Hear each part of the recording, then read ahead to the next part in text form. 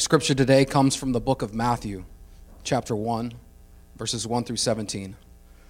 In the book of the genealogy of Jesus Christ, the son of David, the son of Abraham, Abraham was the father of Isaac, and Isaac the father of Jacob, and Jacob the father of Judah and his brothers, and Judah the father of Perez and Zerah by Tamar, and Perez the father of Hezron, and Hezron the father of Aram, and Aram the father of Amminadab, and Amminadab the father of Nahshon, and Nahshon the father of Salmon, and Salmon the father of Boaz by Rahab, and Boaz the father of Jobed by Ruth, and Jobed the father of Jesse, and Jesse the father of David the king.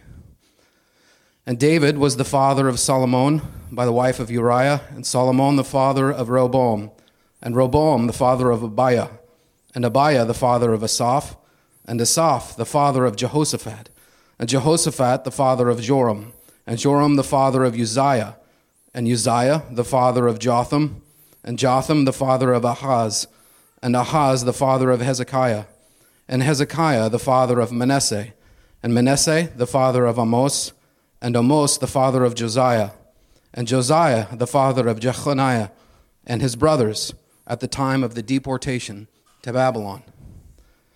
And after the deportation to Babylon, Jechoniah was the father of Shealtiel, and Shealtiel the father of Zerubbabel, and Zerubbabel the father of Abiud, and Abiud the father of Eliakim, and Eliakim the father of Azor, and Azor the father of Zadok, and Zadok the father of Achim, and Achim the father of Eliud, and Eliud the father of Eleazar, and Eleazar the father of Matthan, and Matthan the father of Jacob, and Jacob the father of Joseph, the husband of Mary, of whom Jesus was born, who is called Christ.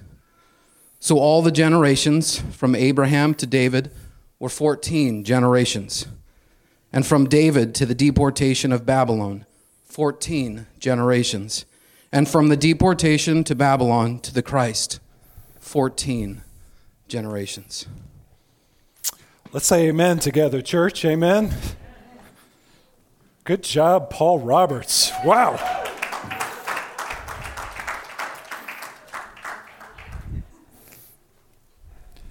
Now you know why I delegated that task this morning.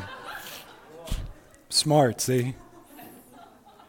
Well, good morning, everybody. Welcome to those of you who are tuning in right now. Let's take our Bibles and let's turn to Matthew chapter 1 as we begin. And before I get into that, let me just give one additional announcement, a plug for this Christmas Eve on Thursday night, 6 o'clock. Be back here. Tune in if you would like as well. And we will have our Christmas Eve service, which will be a great time of celebration. If you open up presents on Christmas Eve with your kids, well, tune in and watch the service first. And then you can celebrate Christ and go right into the presents that you're going to open up. So let me encourage you to be a part of that, church. That's this Thursday night, Christmas Eve at 6 o'clock. I want to preach on Christmas today as well as Christmas Eve. And today, I'll just be honest with you, today is going to be the strangest Christmas message you've ever heard. I didn't entitle it that, but I could have. I want to talk to you this morning about a Christmas tree. But it's not like a Douglas fir. It's not like a white spruce kind of Christmas tree that you put in your living room and decorate. I want to talk to you this morning about Jesus' family tree. That Christmas tree from Matthew chapter 1, verses 1 to 17. And I want to start out, if we could, by just doing a little thought experiment with everybody who's tuning in, everybody who's here this morning. Use your imagination. Everybody bring your imagination to church this morning, okay? Just listen in now. I want you to imagine yourself right now as the Apostle Matthew, okay? You are the Apostle Matthew. And you have lived through the greatest events in human history. I mean, you started out as a tax collector and nobody liked you because you were a tax collector. You were hated by all your brethren. But then Jesus said, come on, come follow me. So you went and followed him and you gave up your tax collecting and you became a fisher of men. And you saw these amazing things happen as you were Jesus' disciple. You saw and heard the greatest teaching ever from Jesus. And you saw these great miracles too The feeding of the 5,000. Wow! Jesus walking on water. Wow! You saw that. And you also saw Jesus raise Lazarus from the dead. What? And then, if that wasn't enough, after that, you saw Jesus arrested. And you mourned that. And you ran from him. And then you found out that Jesus was crucified while you were in Jerusalem. And you were sadder than you had ever been in your life. And then, lo and behold, a few days later, you saw Jesus raised from the dead in his resurrection body. Hallelujah. And you were there. You were there when the Great Commission was first preached. When the Great Commission was first given to us. You were there, Matthew. And you saw Jesus ascend into heaven. Okay, is everybody with me? Are you feeling like Matthew right now? Are you now? Okay, Jesus has ascended into heaven, and now you've got a job to do. The Holy Spirit is pressing you, pressing you, pressing you. You got to write about this. You got to tell people about this. You got to put a book in the Scriptures, and it'll be eventually the first book in the New Testament. No pressure. Where are you going to start that gospel that you're writing? Where are you going to start the greatest story ever told? Where do you start this faithful narrative of Jesus' life, death, and resurrection? Well, Matthew starts, Matthew 1, probably where none of us would start, because we're not Jewish. And we don't understand necessarily the importance of genealogy. Matthew starts in a place that's very important to him and very important to the Jews he's trying to reach. He starts, more appropriately, you might say the Holy Spirit, right, inspired Matthew to start, with a genealogy. And he starts in verse 1 with Abraham and David in order to show the readers that this guy, Jesus, was way more significant than any person that ever existed, that ever lived. He's the fulfillment of Old Testament expectation. He's the heir to the Davidic throne, the son of David, the new king of David. He's the fulfillment of God's promises to Abraham that through his offspring, all the nations of the earth will be blessed. That's where Matthew decides to start his book, his gospel of Jesus Christ. Actually, I would argue that Matthew, even goes back farther than that, farther than Abraham, farther than David. He goes back all the way to the beginning because the first two words in Matthew in Greek are the words biblos, genesios in Greek. Biblos, genesios. The book of the Genesis. The book of the genealogy. Matthew is showing us here that there's a new Genesis. There's a new beginning. For our world, there's a new hope. There's a new sheriff in town, and his name is Jesus. But you know what? He's the same as the old sheriff, now incarnated, now raised to life as the king of the universe. His plan for salvation is just a little different now in the New Testament than the Old Testament. This is the Jesus that Matthew writes about in Matthew chapter 1. This is the Christ, the Messiah, that we celebrate at Christmas time. So let's talk about Jesus, Harvest Decatur. What do y'all say? That's a good thing to do at Christmas time, isn't it? Let's talk about Jesus. Let's talk about his family tree. I'll give you 5 observations today from Jesus' family tree. You can write these down in your notes. 5 observations from Jesus' family tree in Matthew chapter 1. Here's the first. Jesus' family tree includes Jewish patriarchs. It links Jesus to the great men of the Old Testament. Matthew starts his genealogy with a great statement at the beginning. He says, the book of the genealogy, the book of the Genesis, got a new Genesis here, of Jesus Christ, the son of David, the son of Abraham. Now, there are 2 genealogies in the New Testament, so let me just point that out. Luke chapter 3 includes a genealogy as well. And Luke, when he records Jesus' genealogy, he goes all the way back to Adam, all the way back to the very beginning. Matthew doesn't do that. Matthew starts with Abraham, and he emphasizes Abraham and David in this first verse because Matthew wants to emphasize that the 2 great messianic hopes of the people of Israel are being fulfilled in Christ. Now, the Old Testament tells us that there will come a son of Abraham, an offspring of Abraham, a child from his seed who will bless all the nations of the earth. God promised Abraham this in Genesis 17, verse 6. This is on the screen. You can read it. God told Abraham, I will make you, Abraham, exceedingly fruitful, and I will make you into nations, and kings shall come from you. God told Abraham in Genesis 22, in your offspring shall all the nations of the earth be blessed, because you have obeyed my voice.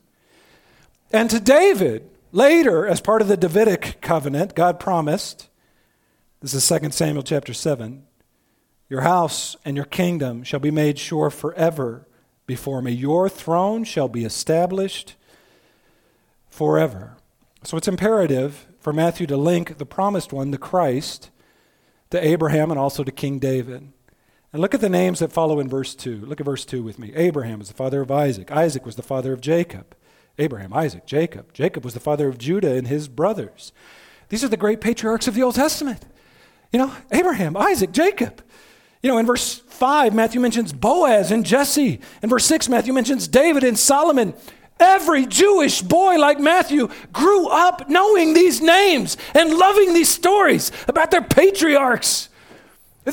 Every Jewish boy knew these great men. Before they could talk, they knew about these great men. And by the way, Matthew and every Jew in his day knew that the Messiah would come from Judah. That's an important name in that list. They knew that the Messiah would not come from Joseph, even though Joseph is the more famous person in Genesis. They knew that the Messiah would not come from Levi or from Benjamin. Moses was a Levite. The Davidic line didn't come from Moses. Saul was from the tribe of Benjamin. Everybody knew the Messiah wouldn't come from Benjamin. It wouldn't come from Saul. Samson was a Danite. Dan was one of the 12 tribes of Jacob. Everybody knew the Messiah wouldn't come from Dan, or at least they should have known if they were listening up in rabbinic Sunday school. The Messiah would come from the line of Judah. David was a Judahite king, and all of David's sons were Judahite. In Genesis 49, Jacob prophesied over his sons, and he said of Judah, he spoke of the Lion of the tribe of Judah that would come from his line. The scepter would not depart from this lion. Isaiah prophesied about the root of Jesse in Isaiah 11. Jesse was David's father. Jesse was from the tribe of Judah. The Messiah would come from Judah. Jesus' family tree links back to Judah. If you were, you imagine yourself as Matthew, just imagine yourself as Jewish reading this for the first time right now. If you were reading this as a Jewish person, the first page of the New Testament, reading this lineage, you would say, yes, good. This is us. This is me. Abraham, Isaac, Jacob, all of my heroes. What's Matthew trying to show me here? That Jesus comes from them. Hallelujah, you would say. And then you would get to some other names that you would be less excited about in the genealogy. Some Gentiles. Let's talk about them. Go ahead and write this down as number 2 in your notes. Jesus' family tree includes Jewish patriarchs. And Jesus' family tree also includes Gentiles, which is a shocking development. I think as a Jew would read this for the first time in Matthew's day, they would be totally excited about Abraham, Isaac, Jacob, Judah. All these great patriarchs. David, Boaz. But then the Gentiles would be really off-putting to them. And I think Matthew wants it to be off-putting. He's trying to do something here. It was commonplace, by the way, for a Jewish man in the first century, even before that, a Jewish man in the first century to wake up every day and thank God that God had not made them a slave, a Gentile, or a woman. It was very common at this time. Thank you, Lord. Wake up in the morning as a Jewish man. Thank you, Lord, that you didn't make me a slave, a Gentile, or a woman.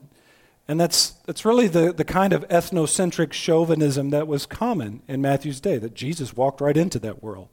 And yet here's Matthew in his gospel, and who does he put into the genealogy of Jesus? He puts 4 Gentile women in Jesus' genealogy. Here's the first. Look at verse 3 with me. So Abraham was the father of Isaac. Isaac was the father of Jacob. Jacob was the father of Judah and his brothers. And Judah was the father of Perez and Zerah by Tamar. and Perez the father of Hezron. Now, a Jewish person, great excitement as they say, yeah, Abraham, Isaac, Jacob, Judah, yeah. Tamar? What? Oh, yeah, Tamar. I forgot about her. I forgot about the sexual indiscretion of our great patriarch, Judah. They probably wouldn't be as excited about seeing that name in here. And Tamar's, I'll just tell you right now, we're 2,000 years removed from this, so let's think about this for a second. Tamar's presence in this genealogy is absolutely intriguing. What is she doing here? Not only is she a Gentile, but she's a woman. Genealogies at this time typically didn't include women, and yet Matthew's does for some reason. And not only does Matthew include women, can I say this? He includes an unusual group of women. He doesn't include the great matriarchs. Sarah's not in here. Rebecca's not in here. Leah's not in here. Rachel's not in here. Who's the first woman mentioned? Tamar. Why in the world would Matthew include her here? I'll answer that question in a second. But first, let me tell you about Tamar. This is from Genesis 38. See, Judah, the son of Jacob, he was a rebellious son at first, and he had a rebellious son who married a Canaanite woman named Tamar. So Tamar was his daughter-in-law. And Judah's son, whose name is died before he produced any offspring through Tamar, his wife. So Judah actually gave his second son, Onan, to be Tamar's new husband, to produce an offspring, but Onan was wicked before the Lord, so was his brother and God put him to death. And so it was customary at that time to send the next brother in to produce an heir. But Judah didn't want to do that because he was afraid for his last son. And so he sent Tamar back to her father's house, back to Canaan, back to the Canaanites. And this, for a woman at this time, this is a great embarrassment to not produce any offspring. And so this is what she did. She dressed up like a prostitute, and she sat by the side of the road as her father-in-law Judah passed by, and Judah hired her, and he slept with her, and she became pregnant with 2 sons, Perez and Zerah. Perez continued the family line, and David's genealogy, as well as Jesus' genealogy, is sullied by the presence of this Canaanite woman, a reminder of the indiscretion of the great patriarch Judah. That's what happened. Can I just say something at this point, as we kind of get into this? If you were, let's say you were Matthew and you just wanted to make some stuff up, right, about Jesus, make him look better than he is, you wouldn't put that in here. Is everybody with me? Why would Matthew put that in here? I'll tell you why he put it in there. Because it happened. Because it's true. And you know what? There's another reason he put that in there. Because let me answer the question I asked earlier. How come Sarah's not in here? How come Rebecca's not in here? How come Leah's not in here? Matthew's doing something here. He's doing something theologically. He's doing something to reach out, not to just Jews, but to some pagan Gentile men and women like you and me too. I used to think, when I studied the Gospels, I used to think, well, Matthew, that's the Jewish one. That's the one that was written to Jews, to convert Jews, Oh, yeah. But we can kind of learn about it as Gentiles. I don't think that anymore. Matthew has a purpose here, and for sure it's totally to convert Jews, but he wants to convert Gentiles too. I'll prove it to you. You want me to prove it to you? Who are the first people that show up to see Jesus after he's born in the book of Matthew? Does anybody know? Matthew 2? It's not the Jewish shepherds in the area. That's in Luke's gospel. You know who shows up to see Jesus after he's born? The pagan, stargazing, magi from the east. We just sang that song about, if I was a magi from the east, I would have come from afar. That is great because that is our forebearer. Those pagans, that's us. That's who Matthew's trying to emphasize here. Jesus was born not just for Jews, but for Gentiles too. I'll prove it to you some more. Have I proved it to you yet, that Matthew was written for us Gentiles as well? How does Matthew end his book? He starts with this picture of Gentile women, and then also, the Magi from the east coming. How does Matthew end his gospel? Go into all the world, to all those pagan Gentiles, even those ones in North America,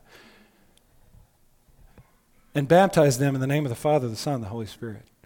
Matthew wrote this book so that Jews would get converted, but also so that Gentiles like you and me would get converted. And those 4 Gentile women went right into Jesus' genealogy. There's more here that I could say, and I will say it.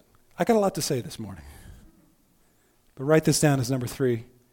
So Jesus' family tree includes Jews, it includes Gentiles. And speaking of Jews and Gentiles, here's the third point.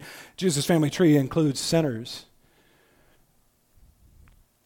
Jesus' family tree includes sinners. Can I say it this way? Jesus' family tree includes men and women of disrepute. It does. And some of the people that are in here, it's just shocking that they're in Jesus' genealogy. So men and women both of disrepute. Let me start with the women first, but trust me, I'll get to the men before we're done. Matthew mentions 4 women in this genealogy. I'll list them. In fact, I have a slide that shows them in the text. So first of all, we have Tamar in verse 3. Then we have Rahab in verse 5. Then we have Ruth in verse 6. And then we have Bathsheba in verse 6 as well. So all 4 of these women are Gentiles. Tamar and Rahab are Canaanites, even.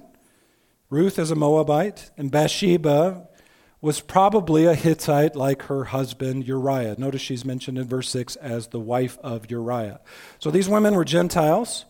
I think that should encourage Gentiles like you and me. I think that should encourage women in this room, that women are in Jesus' genealogy. They're also this, and I think this is another reason Matthew put them in here. All of these women were either the instigators or the victims of sexual impropriety.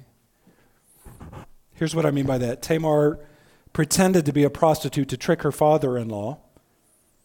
Rahab actually was a prostitute in Jericho. Her life and the lives of her family were saved because she helped the Israelites when they came to spy out the land.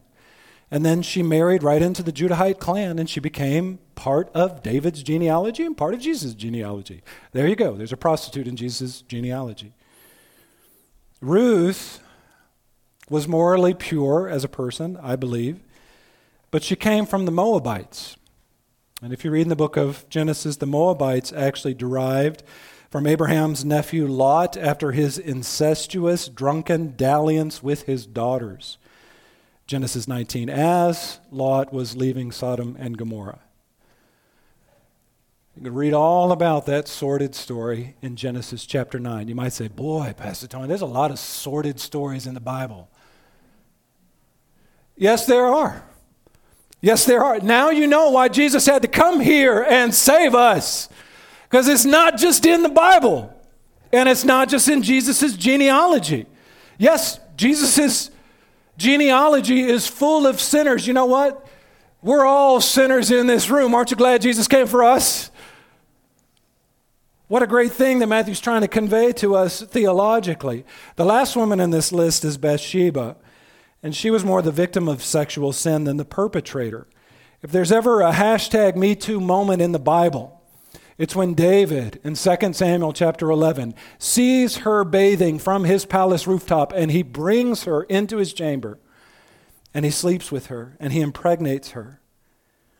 It's telling here that even 1,000 years after his reign, David's son Solomon is listed in verse 6, everybody look at verse 6, as the son of the wife of Uriah. Everybody see that? That's like so circuitous, isn't it? The son of the wife of Uriah. Like, what? Isn't he just the son of David? It's almost like Matthew is belaboring this point for you to know that David, that guy that you love so much, he's a big fat rotten sinner just like the rest of us. And he had a child through the wife of Uriah the Hittite. What? I think one of the reasons that Matthew is emphasizing David's sin is because he's trying to build a contrast between King David, great King David, and the greater son of King David. Whereas King David was a big, fat, rotten sinner, Jesus Christ is not. And the failings of his father, the son of David, the King David, the son of David, isn't going to repeat that cycle of sin. He's a different kind of king. He's a sinless king. And it's not just David that's the sinner in this list. They're all sinners. Abraham and Isaac both lied about their wives to protect their own skin in the book of Genesis. Jacob was a con artist and a deceiver. Judah helped sell his brother Joseph into slavery and slept with his own daughter-in-law. You might say, wait, Pastor Tony, he didn't know it was his own daughter-in-law. Yeah, he just thought she was a prostitute. Is that better? He's a sinner. Jesus' genealogy, it doesn't get much better after that. David seduced Bathsheba and had Uriah, her husband, killed. Solomon had 700 wives and 300 concubines, 1 Kings 11.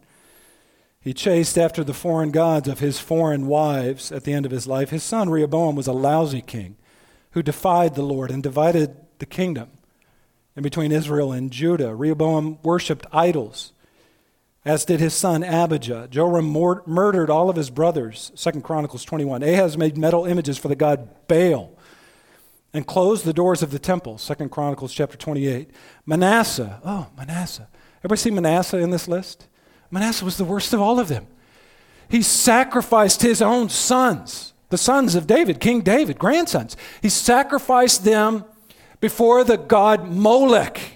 He was a wicked, vile, evil king. He's right in Jesus' genealogy.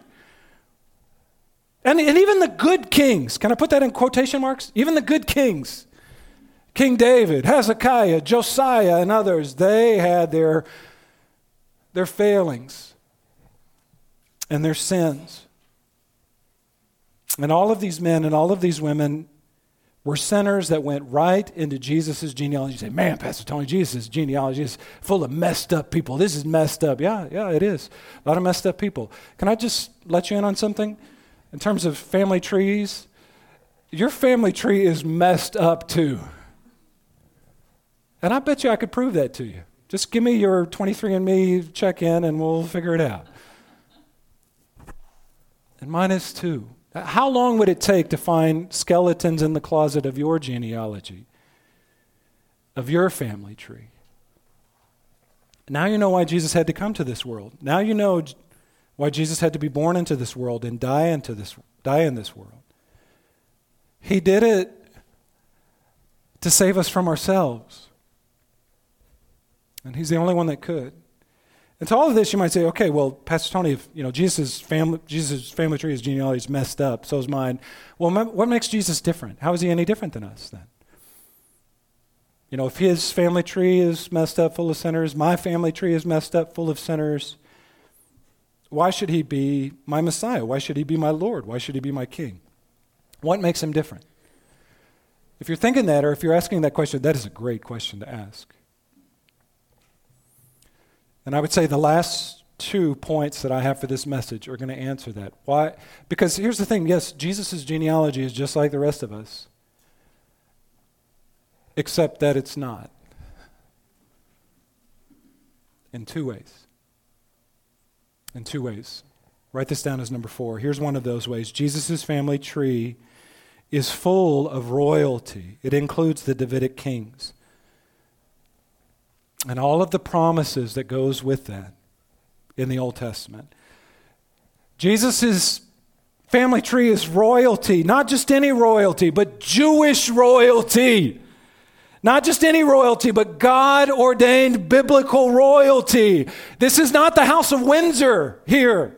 This is not the House of Tudor. This is not the British monarchs. This is the Jewish king. This is the Lion of the tribe of Judah. This is the root of Jesse, the branch of David. This is the king, the son who would rule the world according to Old Testament promises. God even said this to David, 1 Chronicles chapter 17. You can read this on the screen. This is about Jesus.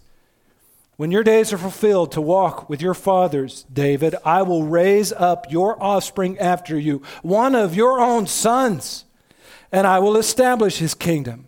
He shall build a house for me, and I will establish his throne forever. And I will be to him a father, and he shall be to me a son. I will not take my steadfast love from him, and his throne shall be established forever. By the way, if you read through the book of Chronicles, you might say, 1 Chronicles, Pastor Tony, that's like genealogy. The first 9 chapters are genealogy. Why is that? Because they were looking for this. They wanted this. The Jewish people. Where is The Messiah, where's the Son of David? We're waiting for him. Where is, even going back to Genesis, where is the serpent crusher? God promised us a serpent crusher, and he hadn't come yet. And they were looking for him, and they were wanting him. And so now Matthew says, the king has come. The king is here. The promises are being fulfilled. The great heir to the throne, King David's greater son, is here. Look at verses 7 through 11 with me, just to emphasize. I'm not going to read all these names because Paul did fantastic. And I'm going to screw this up if I try to read them all. But look at those names. All of those men are kings. Solomon, Rehoboam, Jehoshaphat, Ahaz, Hezekiah, Josiah, Jeconiah. They were kings. And then starting in verse 12,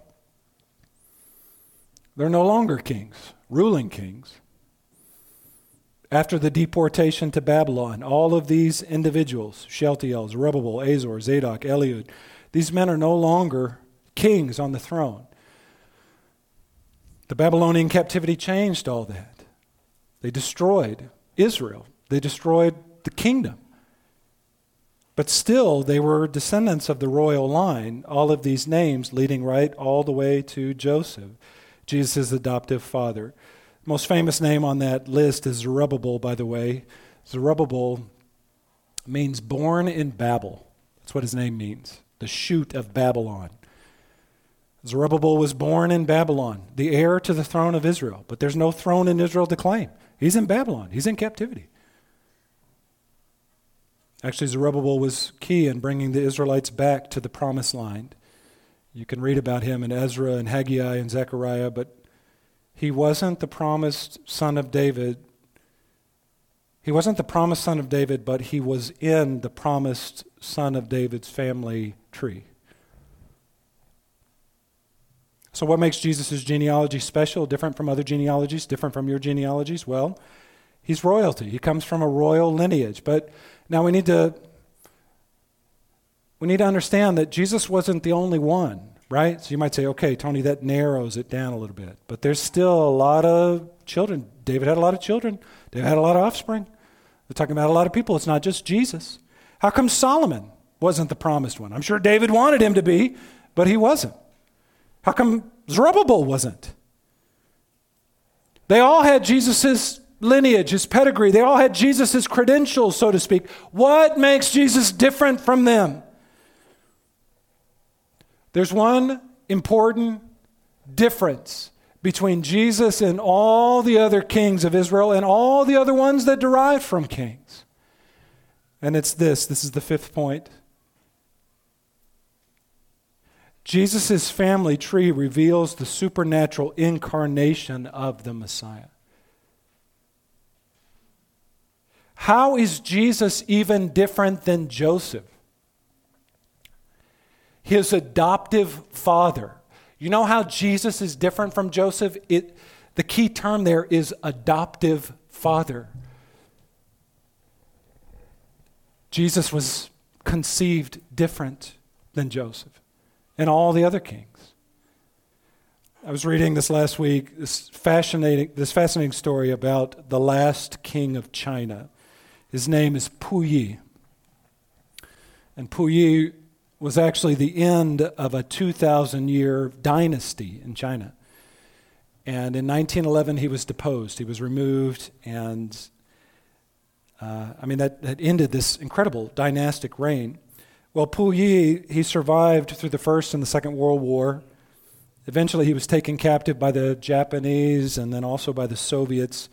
And the Soviets wanted to do China a favor after World War II, so they sent Puyi, this last king of the Chinese dynasty, they sent him back to China, to communist China. And everybody thought that as Puyi was coming into China, Mao, the communist leader, is going to kill him, obviously, because, it'd be a threat. Here's the king coming back. But Mao didn't kill him. The communists didn't kill him. Instead, Mao wanted to make an example of him. So he took this king, this former king, he put him in prison. Then when he got out of prison, he gave him a job in the communist regime as a street sweeper to show the world he's just like all the rest of us. The communist regime we're all the same, so to speak. The king is a street sweeper. humbled him in that way. Now keep that in mind as we look at Matthew 1, verse 15. Eliud was the father of Eleazar. Eleazar was the father of Mathan, and Mathan was the father of Jacob. And Jacob was the father of Joseph, the husband of Mary. Do you know who Joseph is? He's Puyi. He's related to the kings. He's the son of David. He's from this great line, this lineage that goes back 1,000 years to King David. He's a lowly carpenter in a powerful kingdom that doesn't allow kings. The Roman Empire has their thumb upon the Jews and keeps him down. So his lineage means everything, but it means nothing with the Roman Empire. Jacob was the father of Joseph.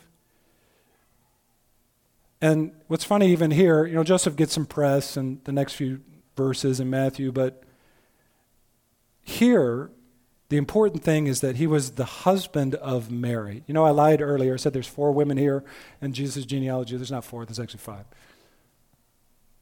And the 5th one's the most important. Joseph, the husband of Mary, of whom Jesus was born, who is called the Messiah, who is called Christ. Now, okay, everybody listening, I know it's late in the message, but I want to just do something technical with you, okay? Explain something technical. Everybody with me? Do you need to take a stretch break or something like that? Just gear up. Here we go. There's something really important in verse 16 that I want to point out to you, and it's not something that you can see in the English language in your English Bibles. It's something you have to see in the Greek. So let me point this out to you. Look in verse 16 at your English Bible.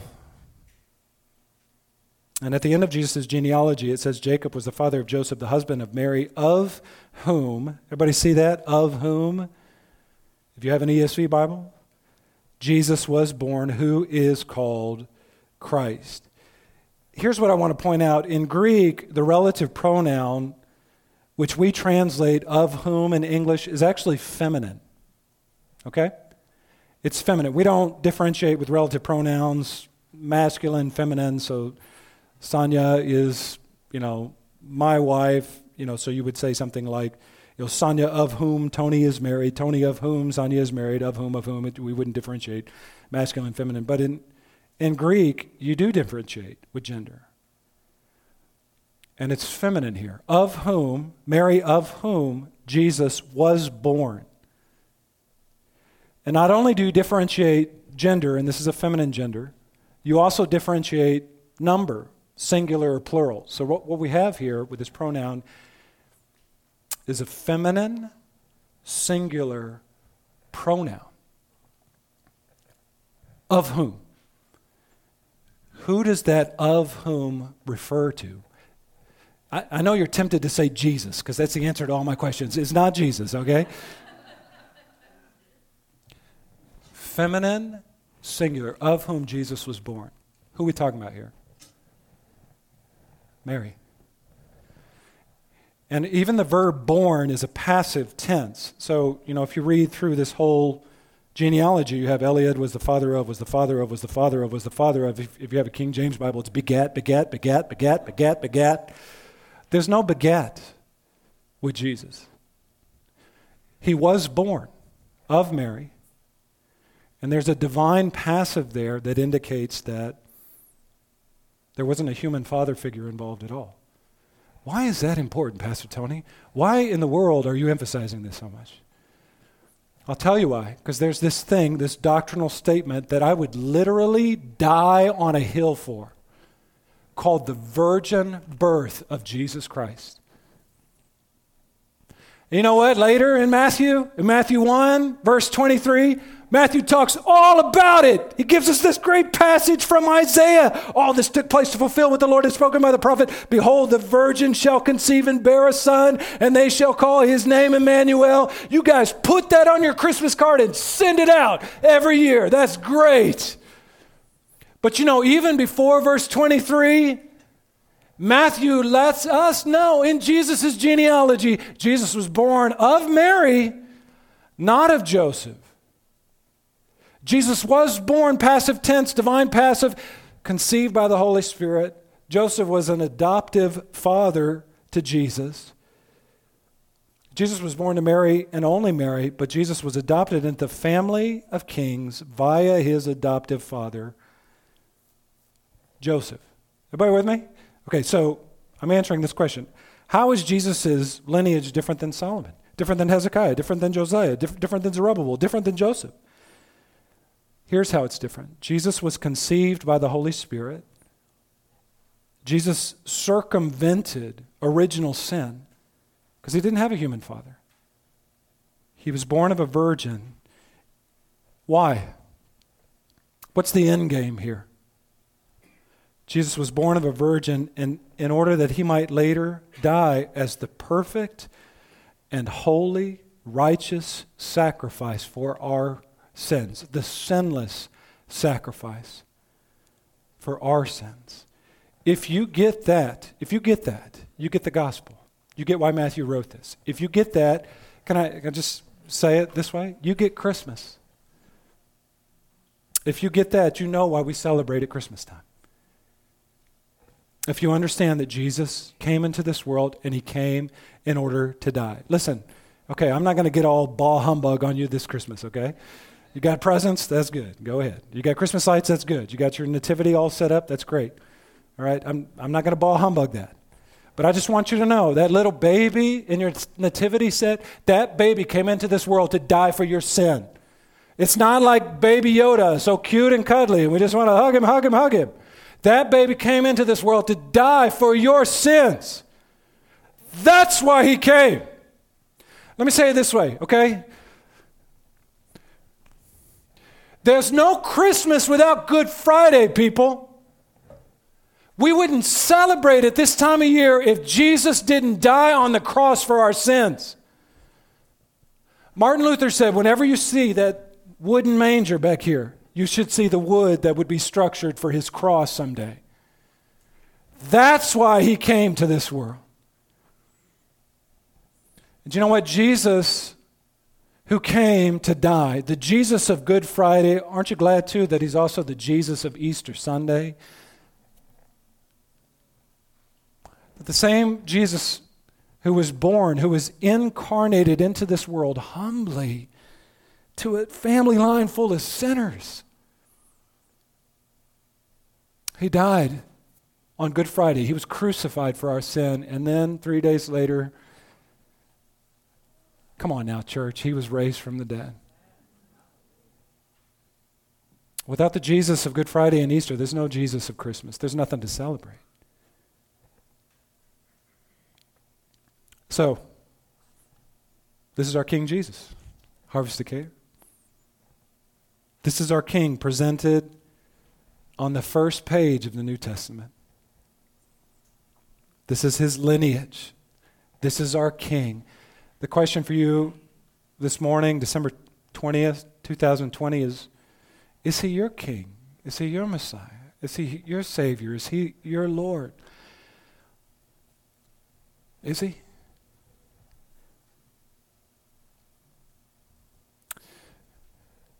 One of the things that I've noticed as I've gotten older,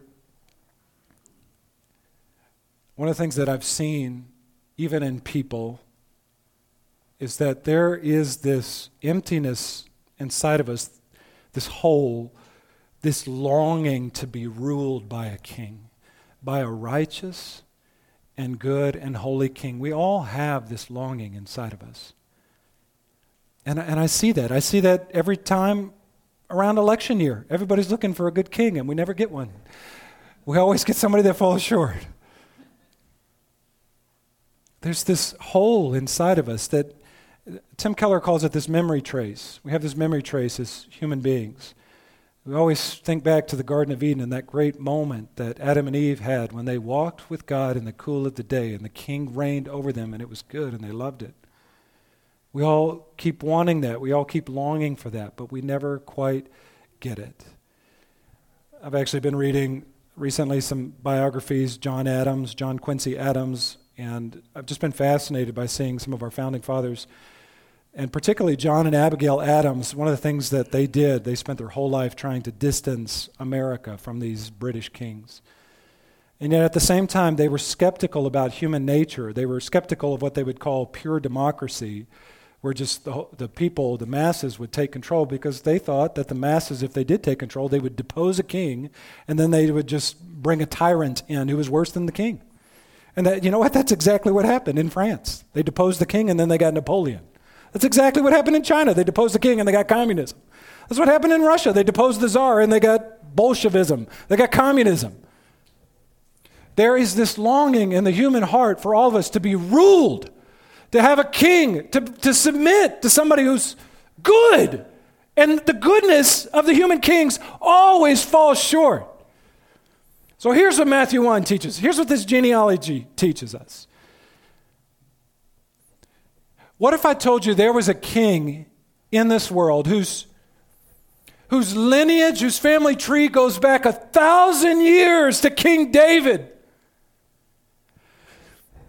And this king is not just a human king, he's a divine king. He's the creator of the universe. And in his humility and in his love for us, he came to earth and he took on human flesh and he died for us. He allowed the subjects that he created to crucify him. And then 3 days after that crucifixion, he rose from the dead as king victorious, and instead of just obliterating all of us for putting him to death,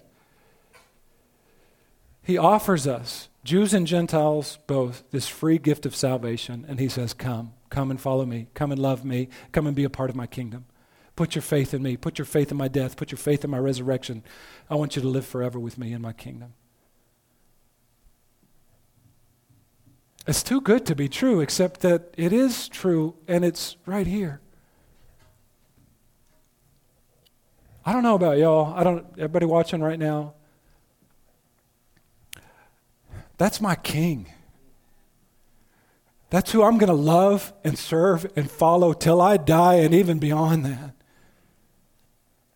Jesus Christ, our King, our Lord, our Messiah. The worship team's going to come up right now. Let's just prepare our hearts to worship. Everybody bow with me. Everybody watching right now online, let's just bow our heads, bow our hearts before the Lord.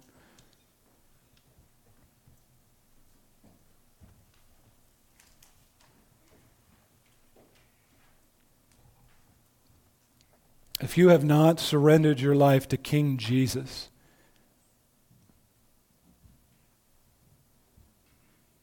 what are you waiting for? Why would you want to serve anybody else? You're going to serve somebody.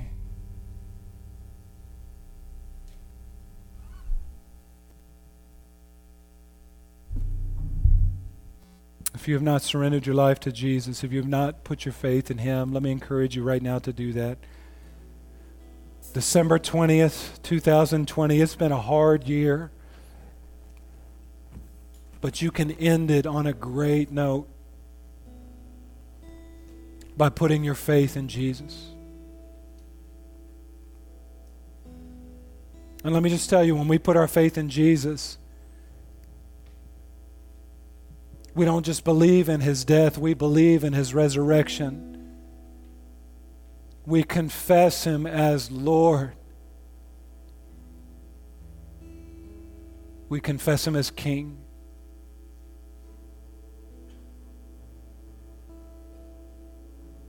So if that's you today and you've never put your faith in Christ, do it right now.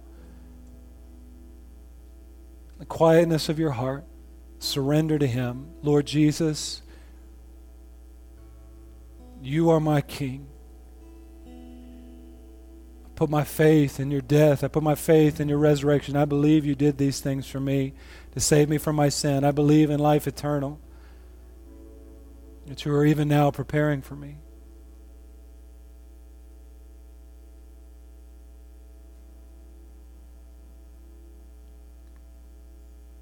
And if you're here this morning, if you're watching right now online and you have put your faith in Jesus, we're going to sing a song right now of testimony. We're going to testify corporately as the church that Jesus Christ is our King. Jesus, You are our King. We love you. We serve you. We acknowledge your sovereignty at the end of 2020, going right into 2021. We acknowledge at Christmas time that baby born in a manger so humbly lived and died and rose from the dead, eternally glorious, powerful, victorious over death and sin. And Lord, we testify as a church together that you are our King. You are our King.